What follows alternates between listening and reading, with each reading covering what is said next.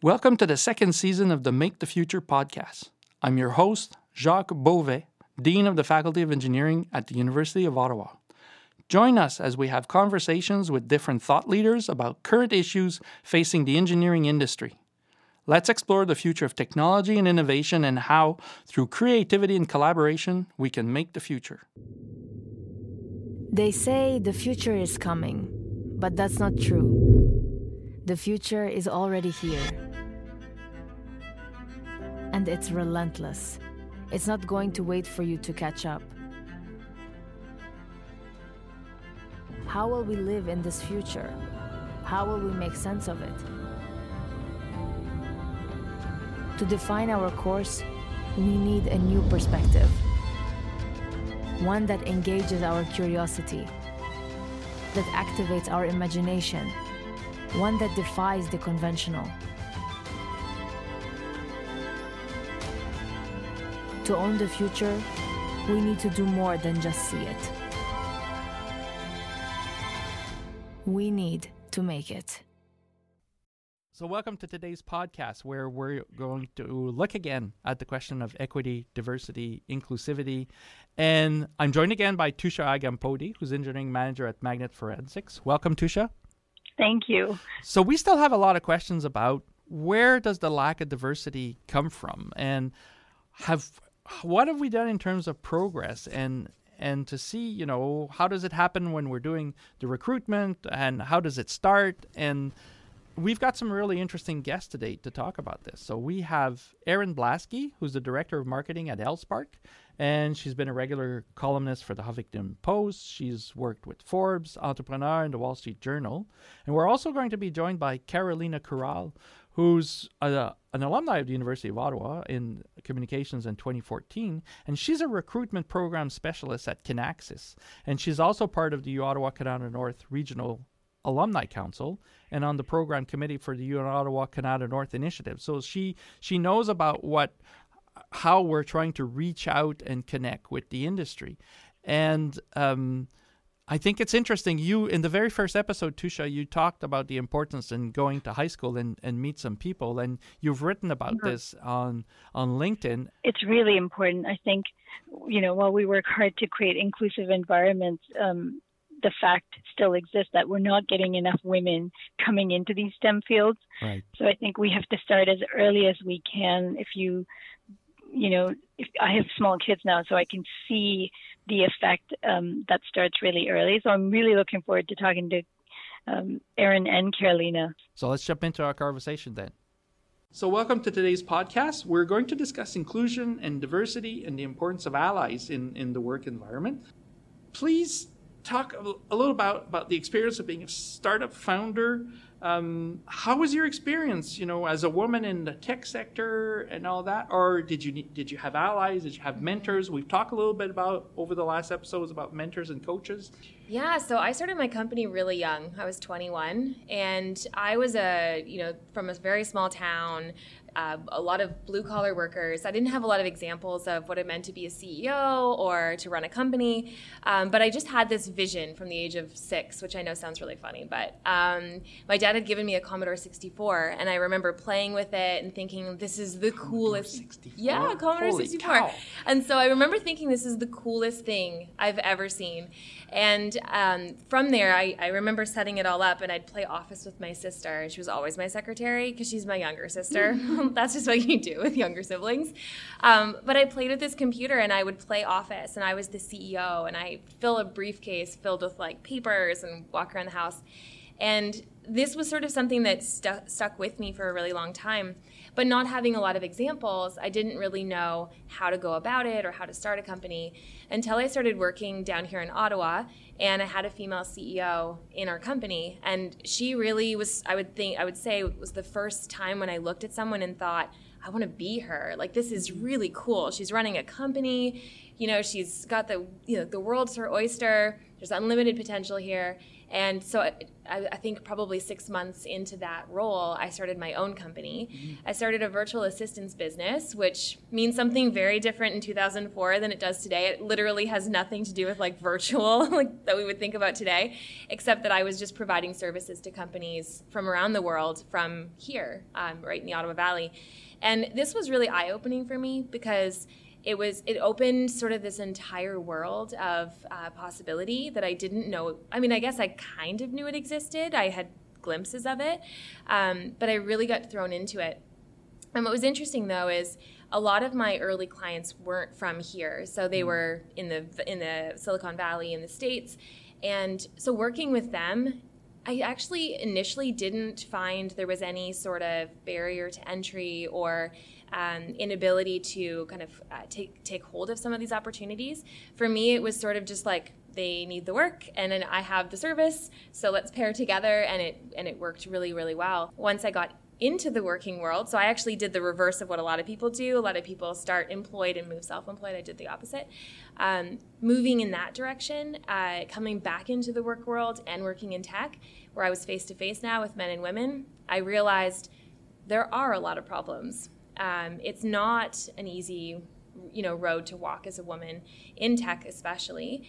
And since then, I've really had to find, communities of women that I can rely on, that I can be an ally for, and really look for that. But early days for me as a startup founder, I would have told you I had zero problems. So my experience, I would say, was slightly different. I'm from Poland, and I studied law in Poland, which was very male-dominated, and it was clear. And when I moved to Canada, I went back to school to University of Ottawa. I studied management there, and my new environment was very diverse. And to be honest, I didn't see any problems then. But then when I started working, I started realizing how much more difficult it is for women in many different ways. Finding a potential mentor can be really difficult if you work with mostly men and you're a young female, because all of a sudden this man may want to take you for lunch or for coffee, and people start talking, right? So it's really, really difficult if you end up in an environment where you work with mostly men and you're looking for a mentor. You don't really have many options. And then there are other things like going golfing. This is something I've never done and didn't really have interest in doing.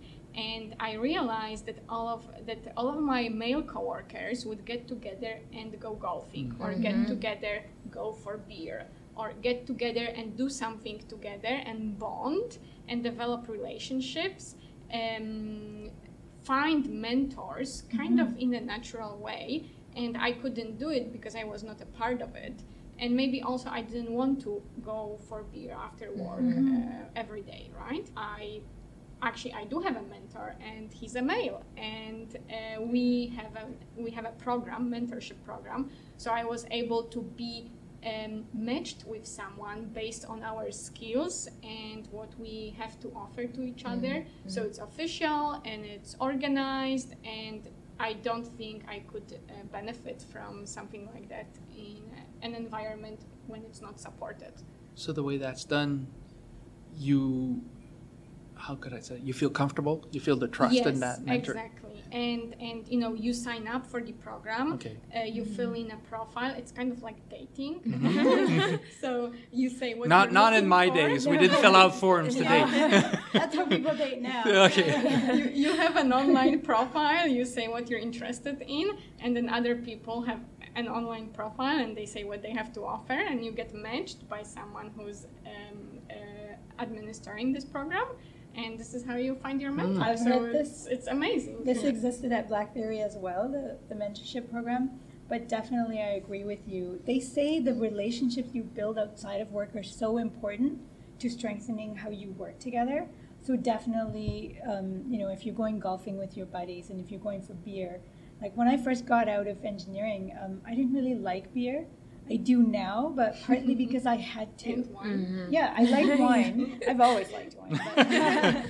but I had to like beer, and because that was my option. I worked in a team of all guys, and they would go out for beer, and I was missing out if I didn't go, because of course your work conversation continues outside, and they would have discussions and come to agreements, and then they'd get to work and they'd be like, oh, we made this decision at the pub, and that wouldn't be okay. So what I encourage young women at my company now, and I ask the male leaders too, if you're going out for coffee or if you're going out for lunch, what's your natural instinct?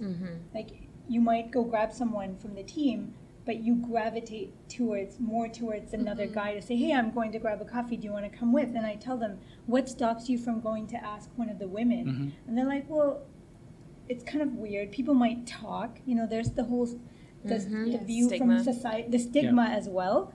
So I remind them, I'm like, you have to get over that, because the women are not getting the same time with you that the men are getting them, so men and women have to be aware of it and just. Yeah, and going back to the networking events that you were talking about, one of the things that I recognized in my position at Allspark, we do a lot of events throughout the year for founders, and they were always sort of the same events, this typical networking event with beer and wine and whatever. And so I looked at that, and there's sort of twofold. For me, it was also a mental health aspect to it too. Like, I wanted to look at how could we encourage entrepreneurs to get out from behind their computer, not get so burnt out, talk to other founders and that kind of thing. But knowing that there's a place for events that are a little bit more inclusive and a little bit more encouraging for, especially women to come out to, we started a new series called Unplugged. Yeah, and it's been amazing. It's we've done yoga, we've done rock climbing, which is a very unisex sport, even though it's more still male dominated. No golf. No golf, no. And now we're doing hiking in September, where we're actually going to have some speakers, and they're going to talk about founder failures, and the feedback we've had is not just on the diversity side from these events, but also that not everyone wants to go out and drink. And some people don't even want to attend events where there's alcohol for their own personal reasons. For cultural reasons. Yeah. Many. Yep. Yes. Yeah, so it's been fantastic. It's actually got a lot of female founders out, which has been amazing. A lot of women in tech out, and I just think it's a side effect to, like, it's sort of one of these side benefits that we went in on more on the mental health aspect.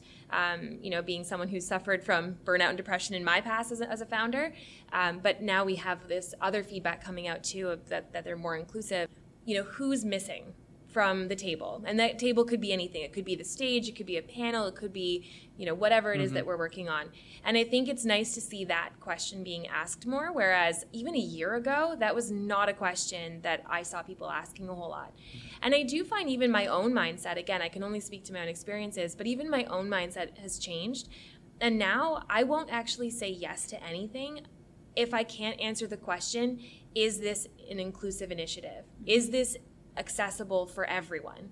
And if it's not accessible for everyone, I'm actually saying no now. So I find that even for myself, from my own personal experience, I feel like my mind has been shifted a lot. And if I'm just one mind, and I know I'm not alone, I'm sure a lot of other people's mindset's been changing. I think definitely I've heard that initiative for men and women to be aware of. If you're being asked to speak on a panel, if there are no women on the panel, you should consider declining. Yes. You join the panels that are more inclusive. So I think if more of us were aware of that, we could progress much faster. Because you're working on the recruiting side, I'm curious to hear about what types of steps you take to be aware of the unconscious biases that exist and how you get a diverse mix of candidates in. So first of all, where do you think the recruiting process starts? Candidate applies and you start interviewing. But I would say it starts much earlier with your employer branding activities. So we cannot hope anymore that candidates that we want will somehow come across our job description somewhere posted on internet. And I think we actually have to take steps, and very intentional steps, to make people aware of our organization and why it would be a good fit for them. So this is employer branding, and what we do and how we do it and stories that we tell will attract different types of candidates. So even simple things like pictures of employees working together.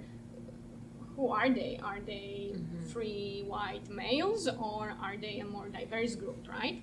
Or do you highlight your female employees and their accomplishments? And this is, first of all, how you get different types of people interested in your organization, because unfortunately, if 90% of your candidates are male, you will end up hiring more male. It's just simple math. So you have to do something to attract different groups. So I would say this is where it starts. It's important to go to different events, really make sure that you target different groups, and really expand your candidate pool, and maybe think a little bit outside of the box. So I would say this is step one. And then your job descriptions. You want to make sure that you are attracting all kinds of candidates. So for example, you don't want your vocabulary to be very masculine. So words like dominate or competitive will attract more males than females. And there are many online tools where you can just copy your job description, paste it, and it will analyze it for you, tell you if it's more masculine or feminine, and suggest what words you could replace with more neutral words. That's really cool. Those at Magnet, so Really? That's amazing. Wow. Yeah. That's great that you do that. Also your requirements. So research has shown that women are less likely to apply for jobs that they are underqualified for. So if you have a very long list of requirements, you may end up getting more male candidates who are underqualified as well, but more likely to apply anyway, than female candidates. And you are missing on many really strong candidates, right? What else? During your interview process, first of all, you want to make sure it's standardized. So you follow the same steps with all of your candidates. I think that a lot of companies still rely a lot on referrals, which is great, because when you get referrals, you get people who hopefully will fit your culture and help you strengthen it. But also you are at risk of hiring more of the same people. The same type of people, definitely. Yeah. So then it's especially important to go through the same process even with your referrals. For the interview process, I wanted to say and ask what you think about this. We've done this too. We put like diverse mix of interviewers. Yes. You know, so that because we all have our biases, as long as they pass the technical interview, I figured, you know, let their diversity, have your biases so that because I have diverse mix of interviewers, they can hire diversity, you know? Exactly. And it's normal. We all tend to like people who are similar to us more than people who aren't. So having a diverse group of interviewers is very important. And also, it's for the candidate's benefit as well, because if let's say I go to an interview and I'm being interviewed by 6 men, maybe I'm not as comfortable as I could have been if it was a more diverse group, right? So it's definitely very important. And also there are many ways to really focus on skills rather than the profile of the candidate and their background or gender or age or anything else. Or even educational diversity, that's important too.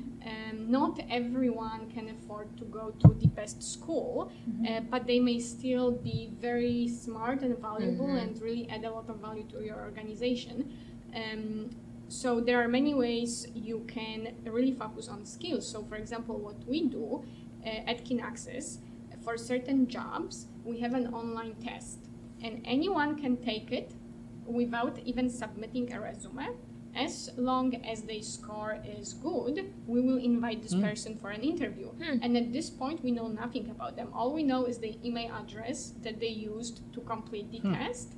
We don't know how old they are, where they went to school, what their background is, nothing.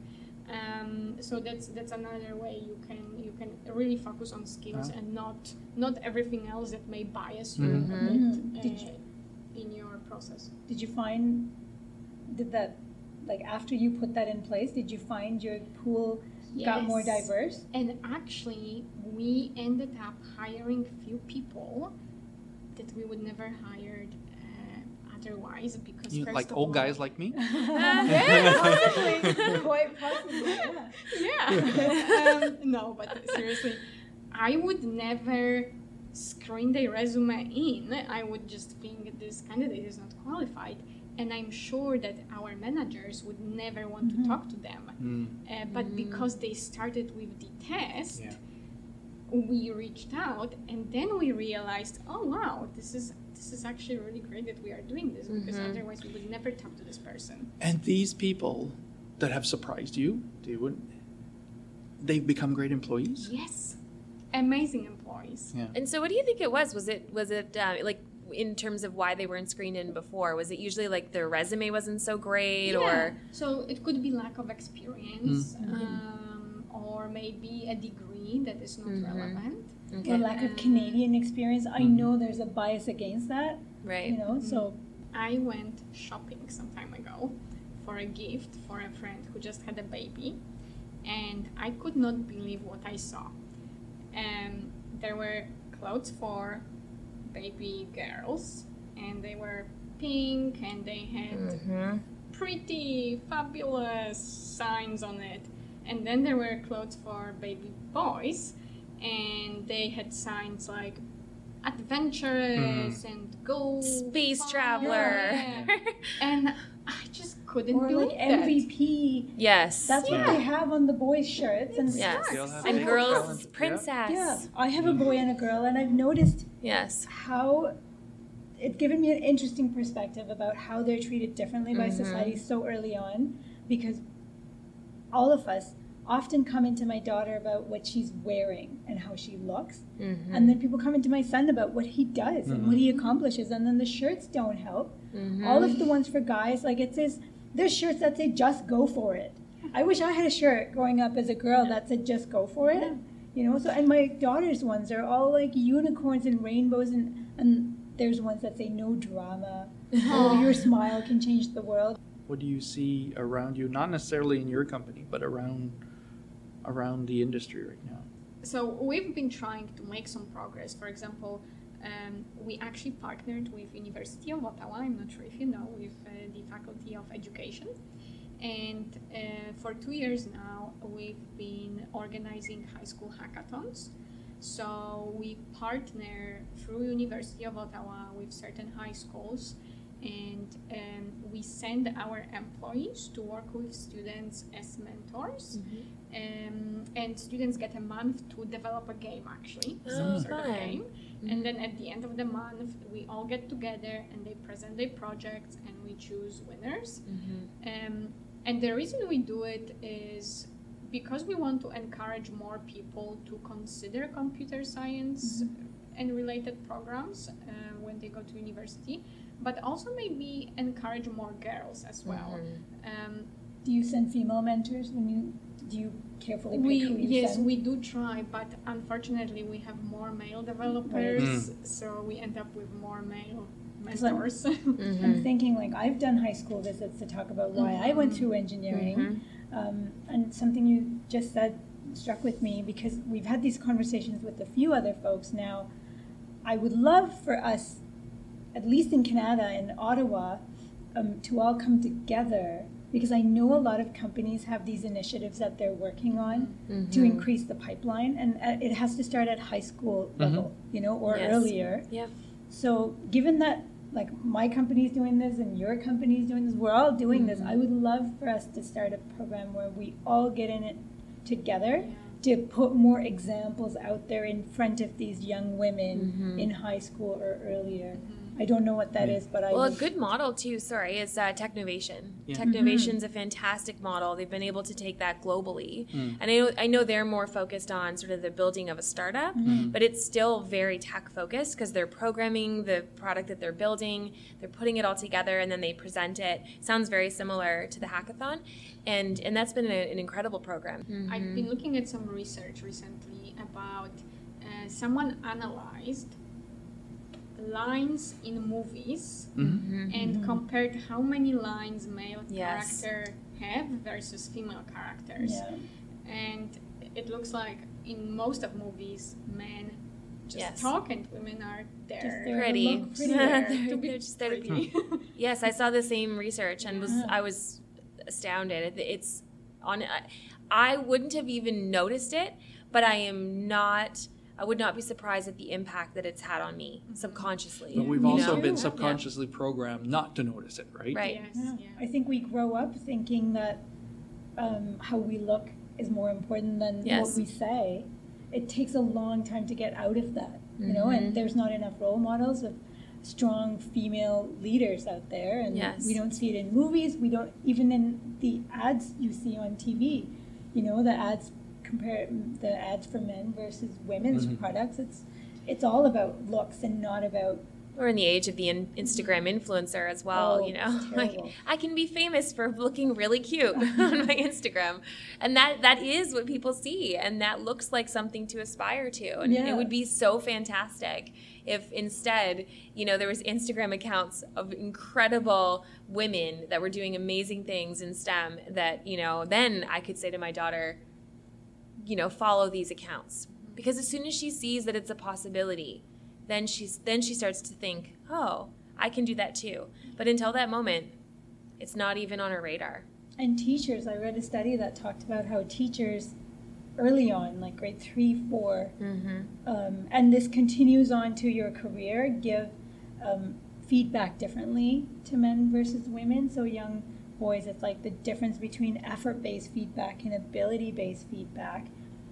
So if you tell someone, like, if they do something, you know, really well, you say, wow, you tried really hard, you know, great job. They're more likely to do it again, as opposed to if you just say, like, good job, you know, you're so good at that. Then next time you give them something harder to do, they might not try because they might think, oh, I only want to hear you say, like, I'm good at it. So you always want to praise them about trying. And apparently boys are given that effort-based feedback a lot more. And even in performance reviews in companies, I've read that women are given feedback that's more personal. Right. Where it might be like, you talk too much, you know, whereas if you give the same feedback to a man, apparently it's more constructive. Like, you might say, you should slow down and listen more. Right. So there's just, it's the same feedback, but worded differently, and one is constructive and one is personal. So this was a study I read somewhere about. Or you're too direct. Yes. Versus Women get that all the time. you're driven, right? Yes. Yeah. I think it actually would be really interesting to assess that and sort of just see, you know, what is the impact if you started to change that dialogue in workplaces. Because I know, and even if you start to think about and listen to how your colleagues are talking about each other. You hope they're not talking about each other, you know, negatively, but I'm sure that they do. And if you just start to think about how are they talking about that person, are they saying, oh, you know, Erin is she's so hyper, or she's so, I mean, because I'm sure people say that about me, I'm very hyper, but you know, like that could be a very personal characteristic of me, rather than she gets things done, or she's dedicated or hardworking, because I think it's right. It's very personal.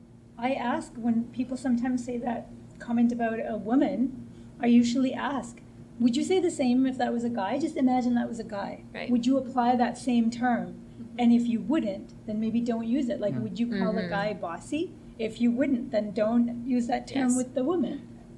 I'm coming back to the topic we started with, which was networking. And I wanted to talk to Erin. You know, you've talked about finding your tribe and finding a group of women. And Erin and I are part of this group of women. We lunch together every once in a while. I get a lot out of it, but I was curious to ask her, like, what you get out of it, you know, finding this group of women, because I think you were asking about how hard it, you were saying how hard it is to network. So I think certainly for the younger generation, it's good to hear.